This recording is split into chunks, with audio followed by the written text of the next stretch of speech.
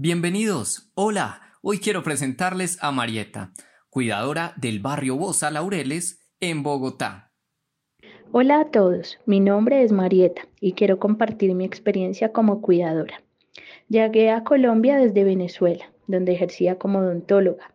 Al principio fue un desafío entender que los niños y las niñas tienen capacidades y potencial al igual que los adultos y que mi labor no se limitaba al cuidado físico. Que al principio tenía mucho miedo de que pudieran lastimarse o hacerse daño con las tijeras, el pegamento, los pinceles, los colores y otras herramientas que usarán durante las experiencias. Sin embargo, poco a poco comencé a cambiar mi perspectiva a medida que me iba acercando a los niños y las niñas. Empecé a mostrarles estas herramientas, a dialogar con ellos sobre su uso y a invitarlos a manipular cosas como las tijeras, el pegamento y las brochas, de manera libre y de acuerdo con sus intereses. Fue asombroso ver cómo su creatividad se desplegaba y cómo se sumergían en la construcción de aprendizajes a través de la manipulación de materiales.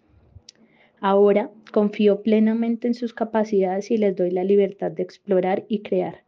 Por supuesto, mantengo fuera de su alcance herramientas más peligrosas como la silicona caliente o bisturís, que solo lo uso yo.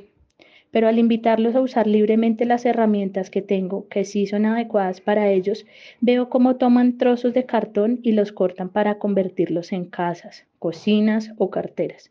Su imaginación no tiene límites y es emocionante ver cómo vuelan con sus ideas y creaciones. No limitar las posibilidades de los niños y las niñas ha sido una de las mejores decisiones que he tomado como cuidadora. Al darles la oportunidad de experimentar y explorar, contribuyo a su desarrollo cognitivo, emocional y social. Ser cuidadora ha sido una experiencia enriquecedora que me ha mostrado el poder de la pedagogía. Cada día me emociona ver cómo los niños y las niñas crecen, aprenden y descubren el mundo a través de sus propias experiencias. Su curiosidad y entusiasmo son contagiosos y estoy emocionada de seguir siendo parte de este proceso de aprendizaje y descubrimiento. Gracias por permitirme compartir mis vivencias. Gracias por aportar desde tu experiencia en la labor de otros cuidadores.